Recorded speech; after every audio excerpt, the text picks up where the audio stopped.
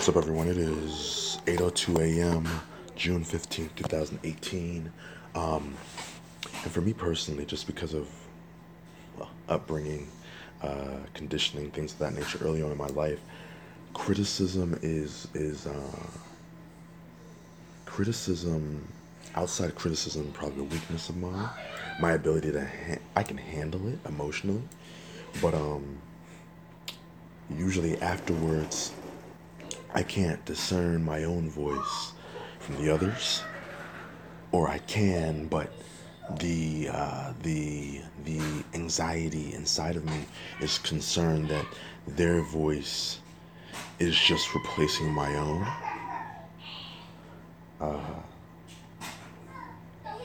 I can still hear myself, but sometimes I'll change my mind after receiving some new information, and I'm wondering, is that my voice, or is that just that influence? And so I'm trying to find a way to learn how to keep inside my own head and kind of keep the criticism like an external part of me. But I think the emotional anxiety part is making it deeper and deeper ingrained in me. And so what I'm going to do this instant is try and take that criticism and look at it for what it is, and then compare it against my own perspective.